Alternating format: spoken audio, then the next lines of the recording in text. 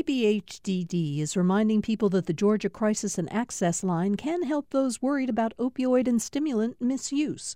The toll-free number is online and is active 24/7. More information at opioidresponse.info.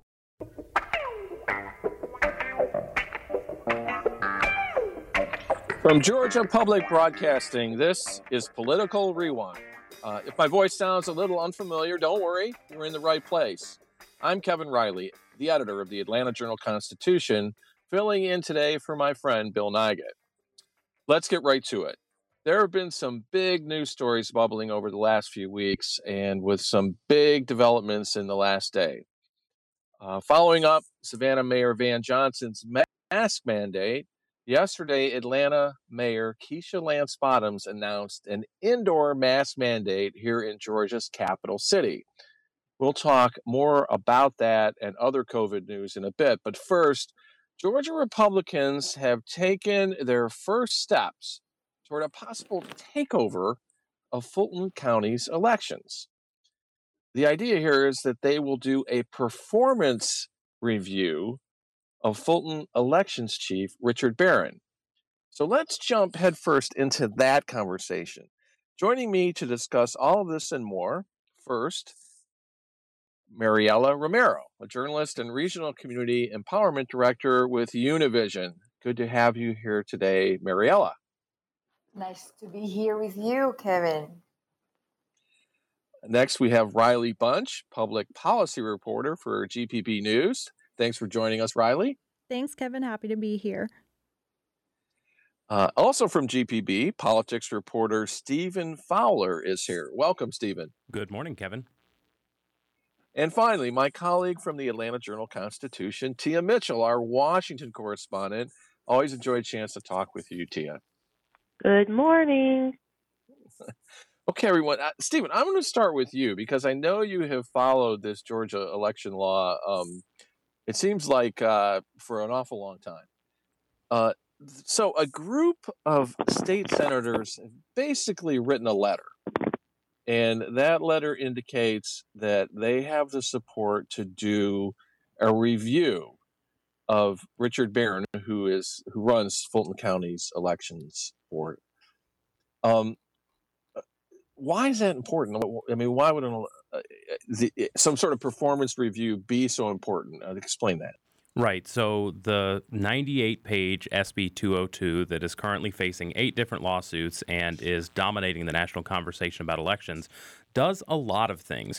You've probably heard people talk about food and water in line. You've probably heard people talk about absentee ID requirements. But there's a section in the bill that has to do with takeovers of failing or unsatisfactory local election superintendents. Now, in election terms, it's not necessarily the hired person that runs elections, like Rick Barron in Fulton County.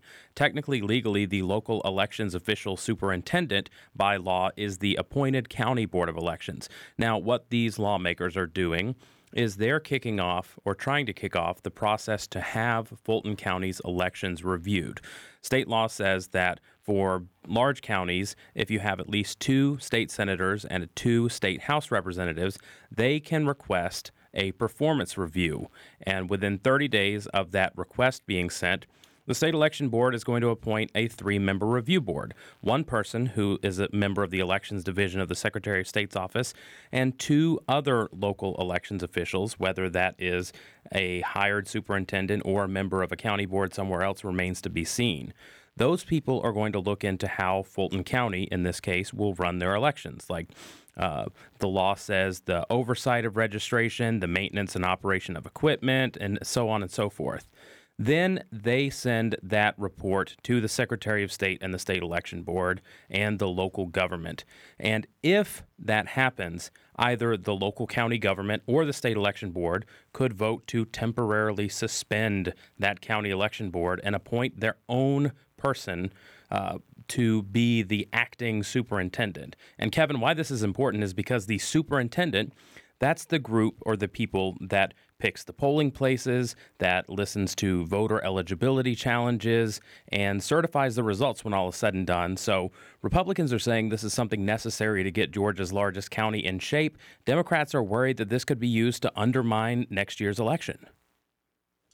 Mariela, I don't think it's a coincidence, right, that Republicans have chosen to try this out, I suppose, on Fulton County, which is obviously the largest, one of the most diverse, and an absolute Democratic stronghold.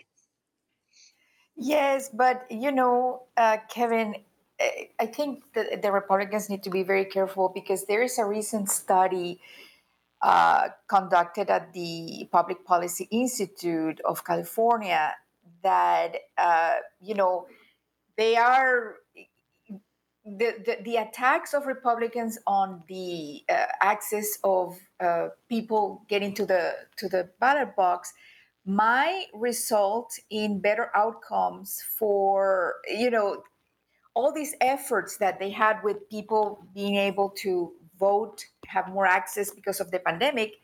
Actually, the study revealed that it helped Republicans in many areas.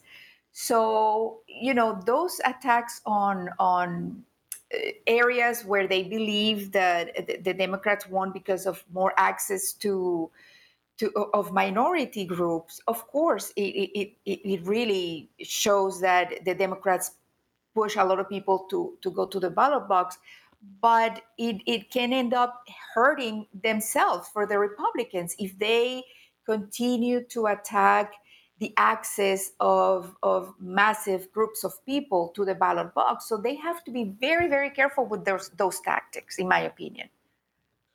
One of the people who has really stood up and object to this is a Fulton County Commission Chair, Robb Pitts. And I think that we have some of his comments that we can play because he clearly sees it as an attack on the county. So I'm hoping we can play that, Sam, so that our listeners can hear what Robb Pitts had to say. They're trying to set the stage for a hostile takeover of our election system because they want a political win to appease believers of the big lie, which has been my greatest fear since Senate Bill 202 passed. Riley, while Chairman Pitts is, to say the least, incensed about this idea, Fulton has had a lot of problems, right? I mean, maybe some people would think it's about time someone stepped in. Well, Fulton has had a lot of problems, which you've seen because it is such a big county and there's so many things to process. But I think it's important to step back and kind of take the bigger political view of this, right?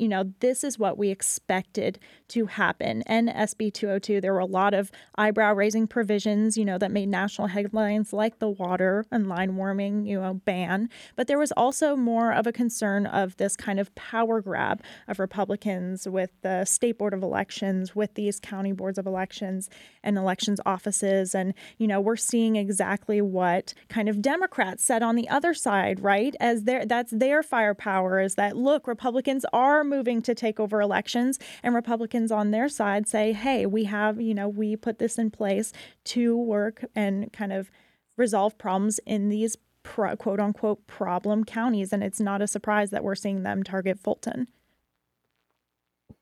So, Tia, Stephen mentioned that what's going on in Georgia really has captured the national attention. So what does it look like from Washington? And I know this morning you're reporting the ongoing efforts in Washington by Democrats to pass some sort of voter legislation.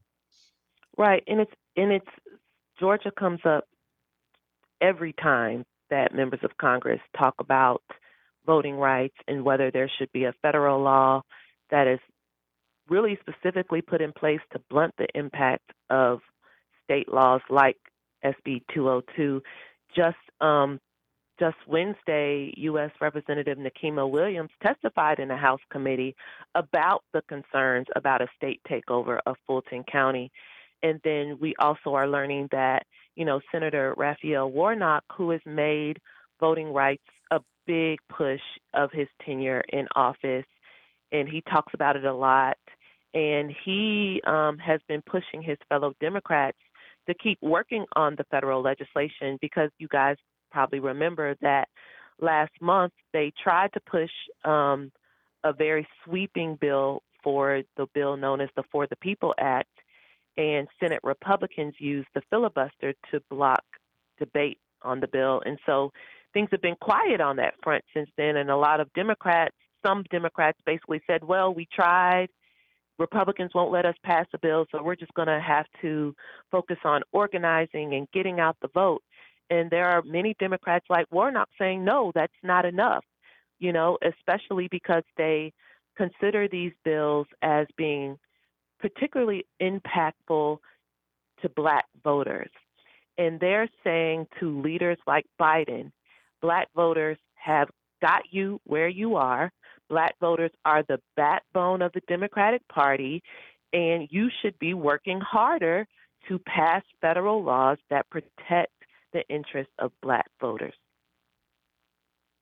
So, Stephen, I'm going to ask you to do this. I mean, give us, I don't know if I'd call them best or worst case scenarios on each side. In other words, if you're the Republicans, how are you going to talk about what's going on here? And if you're the Democrats, how are you going to talk about it? In other words, how far can this really go? What would really happen if it were taken to an extreme? Well, it's important to remember that this county takeover provision has never been used before. We don't actually know what it would look like. We don't actually know how people would decide. I mean, I don't necessarily believe that the Republican members of the state election board are in a hurry to take over any sort of elections. This process also takes a lot of time because there has to be hearings and people have to be given the proper time to investigate things and do things. So this isn't something that's going to be resolved anytime soon. And I think if you're Republicans, that's kind of the point, because elections are going to be a big issue in the 2022 legislative session. They're going to be a big issue in the 2022 primary, and they're really going to be one of the main issues with next November's 2022 election. So the longer you have this going and the longer you have investigations and things dripping out about alleged problems with elections and alleged fixes that Republicans are leading, that's the best thing for them. But practically speaking, even if they do end up replacing Fulton's 5-member election board with a temporary superintendent, I don't think you're going to see the worst-case doomsday scenario of them not certifying Fulton's votes or closing all the polling places or something. I mean, Fulton Commission Chairman Robb said that they're exploring every legal option that they have. So this is going to be tied up for a very long time, but Fulton is going to be the scapegoat for this. And now Democrats, on the other hand, I mean, they have used this voting law and the implementation and the pushes for false claims of election fraud and other thing as a rallying cry to really say, look, this is why we need federal voting rights legislation. This is why we need, presumably, Stacey Abrams to be the next governor. And, I don't want to say that this elections bill has been a gift to them by any means, but this is a very stark contrast for them and the Republican Party to really outline their case to Georgians why they feel they should be in power and Republicans shouldn't. So it sounds like the debate will go on, that we really won't know if Georgia's voting law will have the impact that either side appears to care about until we have an election, right, Mariela? I mean, you've stated that there are cases where this is the rallying of Democrats has actually helped with these kinds of, I wouldn't say laws, but just the whole mindset that the ballot box may not be as accessible to some. Correct. And this helps activate activists. Before the last election, groups that were enrolling Latinos to vote in California and Arizona, in Texas, were not present in the East Coast.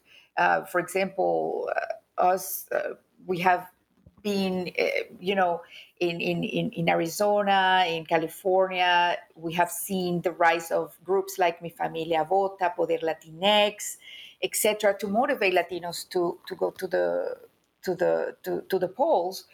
But those efforts we have seen in Georgia or North Carolina, and now those groups are with offices in the state of Georgia, in their opening in North Carolina, etc., because they have seen the power of activating the community at the grassroots level. So you have a point that this serves both sides to activate their base, and we're going to see the results only when we have elections.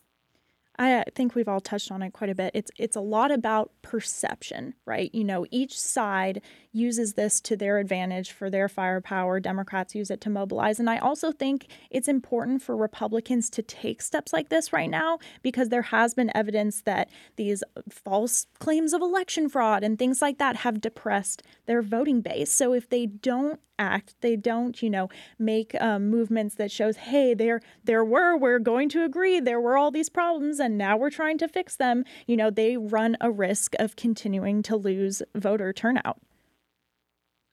But they're also talking about in the Georgia legislature, right, coming back, I don't think in the special session that's upcoming, but next year, to get after even more voter legislation, right, Riley? I mean, they're talking about it. Well, I think the part of it was that this huge, like Stephen always says, 98-page bill was passed so quickly, and it is so wide sweeping. The Republican legislators are saying, okay, we're going to come back and we are going to look at this, because this is going to be a campaign issue, I think, going forward for quite some time. Okay, I tell you what we're going to do. Let's take a break here, and when we come back, we've got lots of developments around the pandemic that we want to dig into. So you're listening to Political Rewind here on GPB. We'll be back right after this.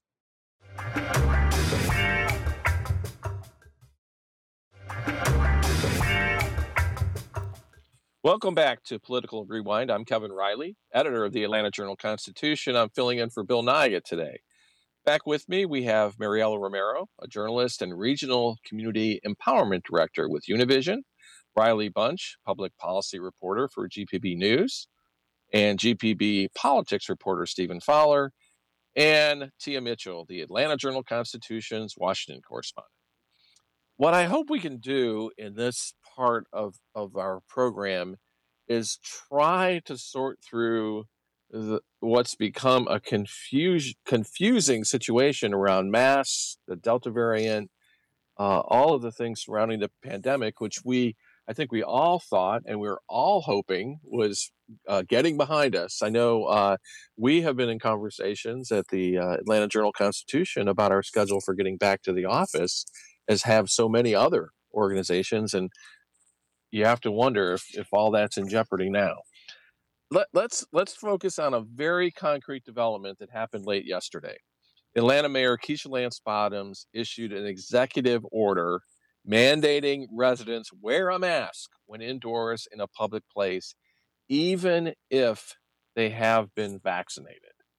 Now, this order applies to private businesses and public property, the mayor said. And this is very different from what the governor has said, but maybe not so different from what the president has said and the CDC has said and other people are saying. So let's kind of start there, Tia, from Washington. What's going on up there? I mean, where is this headed? What's the message from the Biden administration? Well, first of all, I think the CDC, the Biden administration is saying they are following the CDC. Any guidance about masks, vaccinating, social distancing, Biden's administration has made clear they are going to defer to the CDC. The CDC are not wizards. They're not fortune tellers. They are doctors doing the best they can with a once-in-a-lifetime pandemic. And I think that's what, yes, we're all frustrated. Do we wear a mask? Do we not wear a mask? Is it safe to be around people? Is it not to be safe around people? What's the benefit of the vaccine if you can still get the virus? Those are all, appropriate questions for us to be asking. And the CDC is doing its best to answer those questions with the information they have at any given time. But things change, new variants, new data, new information. And unfortunately, it has become a culture war. It has become partisan. And so instead of, leaders being able to say the guidance has changed based on how the virus has changed, which no one can control, and is based on how data has changed, now it's used on, particularly by conservatives, to say, see, look, they can't get it straight, and we just don't want to have to change with the times. And I think that can be damaging because we have to remember people are dying of the coronavirus, and it's not just the elderly. It's not just the obese. There are children in the hospital in Atlanta right now with the coronavirus. So do we want to be safe, or do we want to just be comfortable? And that's a division. Well, one of those big points of contention is what to do in schools, right, Mariela? I mean, we're hearing very different things from different school districts. And of course, it's been a point of tension in some of the largest districts here in Metro Atlanta and in the state. But it's starting to look more and more like parents will have big questions about whether to send their kids to school.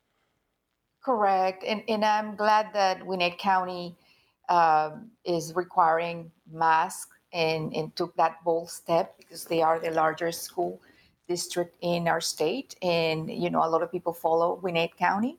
But the reality is that we have two pandemics, one on the decline among the people who got the vaccine and the other one on the unvaccinated. And when we look at our leaders for guidance, then we have Governor Kemp, who has joined other Republican governors in casting requirements as an assault on personal liberties. He is restricting vaccine passports, and he's opposing school mask mandates. And it is a war between information. We have a ranging misinformation getting hold of people. And like Tia said, every time that the CDC changes because they've seen the data and they require something, is used as a point to say, look, they don't know what they're doing. It's the same arguments when we are talking about climate change. If, many people say, oh, the meteorologists cannot figure out where the hurricane is going to hit. So how are we going to trust them in climate change? Well, that is science. We have to look at the data. And unfortunately, the people who are paying the price are the vaccinated individuals, because now we're going to have to use masks again because a large portion of the population will not get vaccinated. Well, it is confusing, right? Because again, in terms of the information we know, no vaccine is 100% effective at preventing COVID-19. The Moderna and Pfizer vaccines are about 95% effective, according to the best information we have with the original virus. But with the Delta variant, that has fallen somewhat to about 88%. And again, it doesn't mean that people won't get COVID. It just means that they're less likely to get it, and if they get it, it is much less serious. And I think that is a point of confusion in the sense that why, if I'm vaccinated, why should I have to wear a mask? And if I don't want to get vaccinated, everyone else is. Stephen, the governor has never been behind a mask mandate, and it would be hard to believe he would get behind one now, right? Right. Well, he actually said last night that Georgia's not going backwards. There's not going to be a lockdown. There's not going to be a mask mandate. He and Dr. Toomey and other leaders have all gotten vaccinations and encouraged people to get vaccinations, but he's not going to be the one to make a blanket unilateral statement that Georgia needs to be locked down or that Georgia needs to have a mandate for things. And it's a very difficult spot politically to be in. I mean, You have people that are trying to make a hashtag Kemp kills trending because they say that the governor bears responsibility for people that have died because of the COVID-19 pandemic. You have people that have led protests over the thought of another lockdown or when Governor Kemp did shut things down last year and things. And so, I don't think, the governor's not trying to say, everything goes, everyone can do what they want. I don't care about public health and safety. But really, when you've seen just the visceral reaction that some people have had to mask mandates and to the vaccine, it seems like he's doing what he thinks is the right thing and the best thing he can, and strongly encourage people to make the right choice and get vaccinated and to wear a mask when appropriate. But, politically, it just seems like this is a no-win situation for anyone involved. Riley, as parents begin thinking about sending their kids back to school, especially so many parents who don't have, whose kids are not vaccinated because they're not eligible to be yet, all of a sudden school districts are thrown right back into the middle of this, not just this public health crisis, but all the politics around it. Well, absolutely. When I was heard all this news come out yesterday, Kemp's statement that he wasn't going to impose masks, and then Mayor Bottoms, her executive order imposing them, it was like deja vu. We've seen this happen before. We saw this happen last summer. We saw the exact same situation between the state and the city play out and even taken to court, even though, that was dropped. So as a parent, as a teacher, as anyone on the ground, we're farther into the pandemic. The virus has changed, but there's still kind of no consensus over how to handle it. There's still this political back and forth. Kemp's not going to impose a mask mandate. We know that. His strategy is to encourage people to get vaccinated. But, the unvaccinated population is seeing the highest rates and is stalled. Our vaccination rate is stalled. So it's hard when you think about putting your child or being a teacher, walking into a school right now. We're a year later, but it's still the same questions and still the same concerns. Mariela, there has been, suspicion of the vaccination among communities of color. And now organizations are beginning to, in some cases, mandate vaccinations or proof of vaccinations, although the governor has been clear that he will not allow any state of Georgia organization to demand that of their employees. But again, what are people supposed to think about that? Well, according to experts, there's a variety of reasons why people are not getting vaccinated. Is some people, in some cases, minorities are in this category. They lack access to vaccines, and so there are some efforts by community organizations to go to where they are and knock on doors, etc. Those are being successful, and I'm happy to see also that among Latinos, the vaccination rates have gone up. So that's good news. But there's also a concern about the vaccine side effect, and also small trust in the vaccines and the institutions behind the vaccines. A lot of people believe in conspiracy theories that are running rampant on social media, especially platforms like WhatsApp, where you have a lot of videos with so-called experts telling you that you don't need to get vaccinated or the vaccine was not properly done.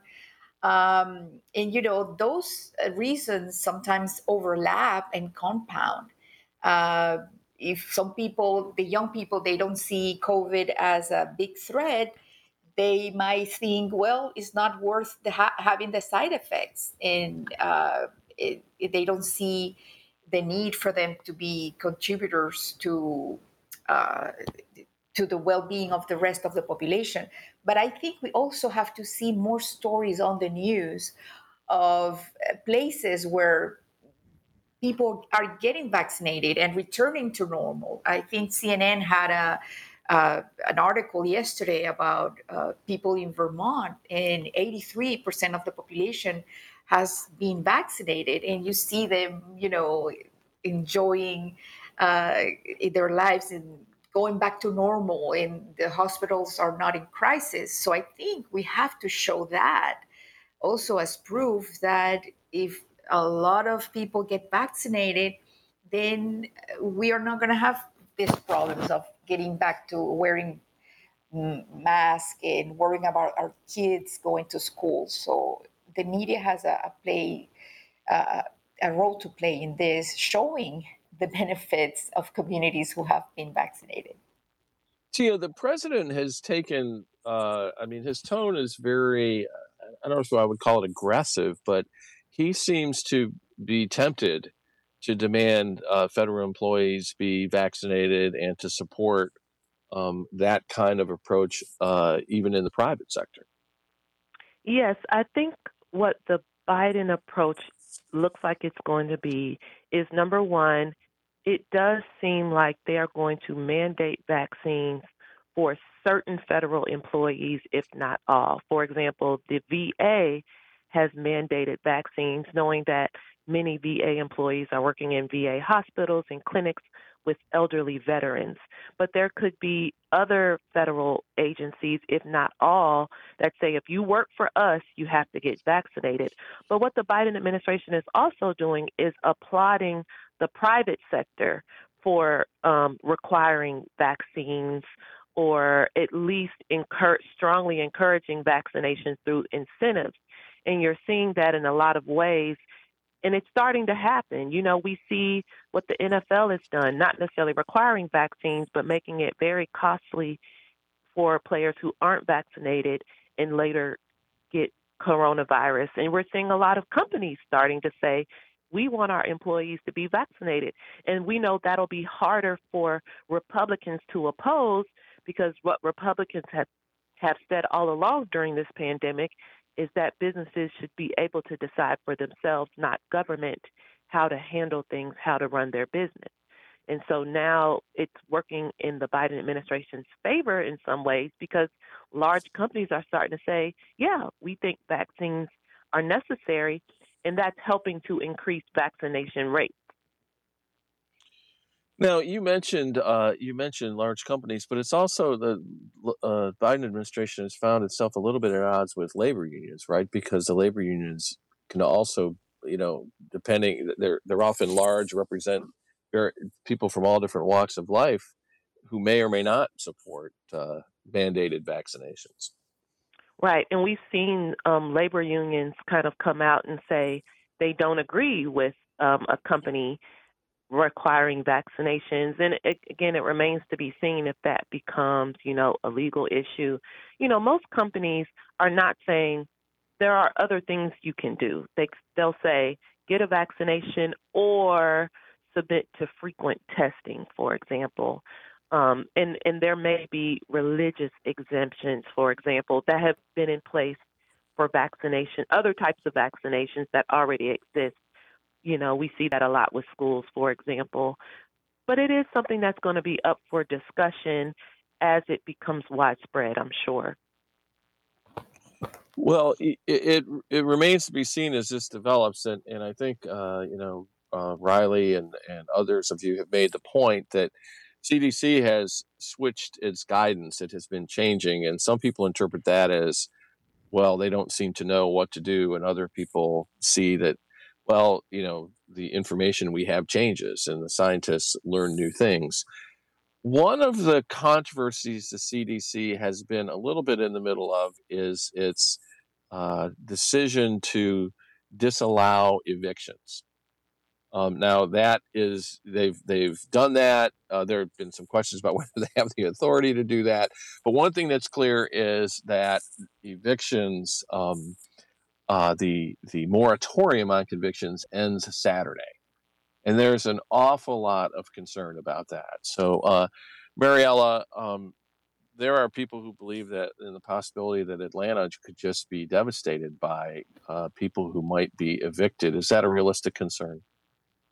It is a realistic concern. And I think encouraging news are happening that the federal government is taking some steps to help the landlords and also the people who rent in giving some federal assistance. I think it was yesterday when the CFPB, the Consumer Financial Protection Bureau, they issue a new tool. They release a new tool to help renters and landlords access federal assistance. And that is something that we have been talking about because it's of concern to our community. So I think, steps like that are helpful, but are not going to be enough. And we also have to take into account that in many communities of color, access to the internet itself is a problem. So launching a online tool sometimes is not enough. So because the people they're trying to help don't have access to the internet or don't have computers, but it's a step in more awareness about that is going to be helpful. But of course, Atlanta is going to be totally affected, and we're going to have to respond to that. Atlanta is already in crisis. Seeing how many people are on the streets, we have seen the rise of homelessness in our city. We're going to be seeing more kids also in homeless situations. So I think we're going to have to make an effort to provide more assistance. Riley, now there's been so much talk, and we've had obviously stories in the newspaper. The GPP has reported that there's millions upon millions of dollars of relief available. I mean, is it not working, or what's the? Well, I think the issue that we have seen throughout the pandemic, whether it's money for housing assistance, whether it's stimulus money for businesses, for unemployed, is that it is very slow to roll from the top and get to the bottom, right? It has been a really difficult challenge to get federal dollars distributed in the ways that they're supposed to be distributed and distributed quickly. And we're kind of living with that aftermath, right? And with the eviction moratorium ending, it begs a question of, okay, when this federal assistance stops, what happens? So this just isn't just a question in eviction assistance. The child care providers are worried about what happens when the federal money stops flowing. And I think that's something that we're going to see a big reality of when we're kind of coming out the tail end of the pandemic. There's been so many federal dollars pumped into so many different industries, so many different aspects of life. And there's going to be some real challenges coming out of that. And Stephen, I mean, I don't know how much appetite there is to help people some more, even if this eviction crisis becomes more serious than some believe it will be, right? I mean, politicians, particularly the Republicans, have sort of had enough with the money being pumped into the economy and to fight the pandemic. Yeah, I mean, there was an interview on WABE yesterday with a professor from Georgia Tech who said that almost 1 in 4 Georgia renters are estimated to be behind on rent, and Georgia has spent less than 2% of its available emergency rental assistance funding. But even with all of those things, you see a hesitancy to use federal funding to beef up services because, like Riley said, when all is said and done and things are over, that's one-time money. And so I think a lot of Georgia's state fiscal success comes from conservative leaders budgeting conservatively and spending things conservatively and not dedicating money to things that won't be there in the future. And I think you see with a lot of this pandemic assistance and things that there are a lot of things being left on the table because, there may be billions of dollars this year, but come next year or the year after that, there wouldn't necessarily be money to pay for it unless the state started paying for more things. And so, yeah, I think there's a reluctance and a hesitancy to do more and invest more with money that might not be there in the future. And Tia, the view from Washington, do you think that people in the nation's capital are remain concerned about this potential eviction crisis? I do, and I think if Democrats thought they could get it done, they would try to extend the moratorium. That's really not tenable right now. You know, Republicans can use the filibuster.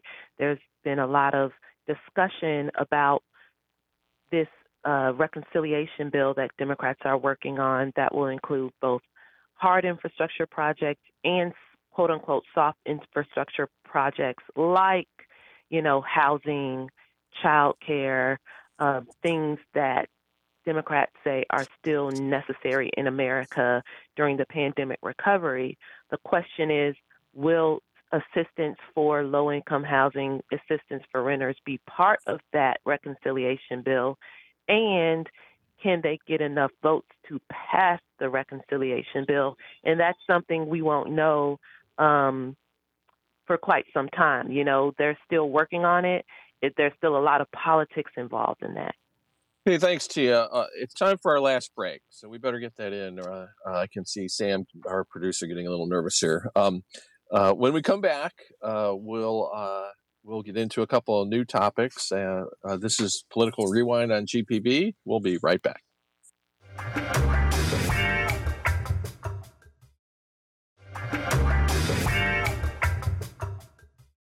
Welcome back to Political Rewind. Again, I'm Kevin Riley, filling in for Bill Nigut today. With me are Mariela Romero, Riley Bunch, Stephen Fowler, and Tia Mitchell. Riley, I wanted to use this last segment to talk about something you had recently reported on involving voters who have lost their right to vote and may have a chance to come back and do it. So why don't you give us a little background on that and then talk about what the effort is about and where it might lead. Yeah, absolutely. I'm excited to talk about this today. So it was a story I reported a week or so ago, and it was about a small probation reform in the legislature last year that could have potential big political impacts. So in Georgia, people on reform or probation and parole following a prison sentence have lost their right to vote. They're disenfranchised. That's a long-standing issue, and is common in other states as well, correct? Absolutely. It varies across states when they do gain their right to vote back, whether it's right after they finish their sentence in prison, or right after they have paid off all their fines and fees. But in Georgia, it is until you finished your full sentence, which includes community supervision. And Georgia has the highest rate per capita of individuals on community supervision than any other state in the country. This has been an issue for a long time, and it's an issue that criminal justice advocates have tried to address in the legislature before. You know, there's always a push every session that I've seen for felon disenfranchisement reform, right? And last session, there was a law passed, and it allowed for individuals on felony probation to end their sentence early, 3 years early, if they qualify for a couple of things. So they had to pay off all their fines. They haven't had probation revocations. You know, they haven't been charged again with a major offense. And people estimate, advocates estimate that there's upwards of 48,000 Georgians that may qualify to end their sometimes decade-long probation sentences. So this was billed in the General Assembly as kind of a re-entry piece of legislation. They didn't talk about voting rights when they discussed this piece, and I think that it was because it was bipartisan and there had Republicans signed on to this. So, the sponsor, Senator Strickland, said that left-leaning advocacy groups and very powerful conservative lobbyist groups like the Faith and Freedom Coalition actually worked together on this. So it was a piece of bipartisan legislation, but now these people that qualify to get off, they get their right to vote back. And we know in Georgia, in elections, where it comes down to, 12,000 votes between Biden and former President Trump, that could have a very big impact. But the problem now is, letting people know they actually qualify. Mariela, what's your sense of how difficult such a process will be to navigate for people who would like to, qualify again to vote? Well, I think it has to, like Riley says, that the question is, will these people get information about how to re-enter that process? And it's going to be a lot of effort between advocacy groups, uh, maybe faith groups as well, informing people, the communities that receive individuals who have been incarcerated, and how to get that information to them, and make them feel empowered and make them feel also motivated to go to the polls. So it's going to be a lot of it has to be a lot of information and education giving to them for them to feel like their votes matter and why it's important to be civically engaged. Stephen, I don't want this to sound flip, but maybe it will. How Republicans giving more people the right to vote? I mean, all Democrats ever do is complain about how Republicans are busy preventing people from voting. How did this happen? Well, I mean, you have to look at how Georgia's mostly moderate Republican governors have been since taking over in the last couple decades. And one of the things that recently has been a push is criminal justice reform. It's something that's been done on a bipartisan level, from the hate crimes law to other things like that, reforming Georgia's kind of historically harsh criminal justice system is something that both Republicans and Democrats can get behind. And what it is important to note and point out, in Riley's story, it notes that, nationally, criminal justice reform nonprofits estimate that more than 6% of the adult African-American population is disenfranchised. That number's about the same in Georgia because of these felony convictions. So it really does have an intentional impact on restoring the right to vote for a demographic that makes up about 30% of Georgia's population. And so, it's really crucial to see this sort of effort take place in Georgia. Tia, on another topic, just because we're running short on time, and I've got such a long list of things that we're not going to get to. But one of the more interesting developments of late is that B.J. Pack, the former U.S. attorney for the Northern District of Georgia, which is really the Atlanta office of that of the federal government, the Justice Department's prosecutor. It looks like is going to be coming to Washington to talk to a congressional committee. So lay that out for us. Why would that be the case, and what's he going to talk about? So this all goes back to when B.J. Pack resigned at the beginning of the year. Initially, he was going to stay on through, Joe Biden's inauguration, essentially, and he ended up resigning a few weeks early. And the rumors were at the time that he resigned under duress because he was being pressured by Trump and Trump allies. So now Justice Department has said he's free to talk about his resignation and whether he was pressured. So is that part of a larger, is that part of that whole January 6th investigation, or where does that all fit in? It's part of the investigation of whether President Trump and his allies attempted to interfere in the 2020 election or the outcome of the election, the big lie, so to speak. Of course, we know that relates to the January 6th investigation, but this investigation precedes the new, select committee on January 6th. This investigation is more focused just on the election, and it precedes and is separate from that select committee. Oh, okay. All right. Yeah, that clears it up for us. Well, one more thing while we've got you, and I suppose I just always love a chance to talk to Tia, because she's got one of the most demanding jobs in our newsroom, trying to keep track of all those folks from Georgia up in the Capitol. So Marjorie Taylor Greene has filed a lawsuit against Nancy Pelosi. Could you just explain that quickly for us? Yes, Marjorie Taylor Greene was fined in May for refusing to wear a mask on the House floor, which at the time, this was before the CDC relaxed mask guidelines. And back then, the rule was if you're on the House floor and you're not talking, you need to wear a mask. Green made a point, her and other conservatives were saying, we're refusing to wear our masks. And so they were fined under House rules. It was a $500 fine. It was taken out of their paycheck. And she and other lawmakers have now sued to say, that's not right. You can't take our money. It's a similar argument that Representative Andrew Clyde made. He was fined for not going through the metal detectors, which was a separate rule implemented after January 6th. But they both have sued over those fines. Thanks, Tia. I hope that you're doing all the right things, including wearing masks and going through those metal detectors as you represent the Atlanta Journal-Constitution so well up there in Washington. That's all the time we have for a Political Rewind today. I'd like to thank our guests. Of course, Tia, Stephen Fowler, Mariela Romero, and Riley Bunch. Also, thanks to producer Sam Burmistad. Sam, I always appreciate how hard you work to help me out here. Senior producer Amelia Brock and engineer Jesse Neiswanger for their work. I'm Kevin Riley. Thanks for joining us. Stay healthy, as Bill always says, get a vaccine and wear your mask and have a great rest of the day. And it's going to be the hottest day of the year today. So think about your pets and the elderly and be safe.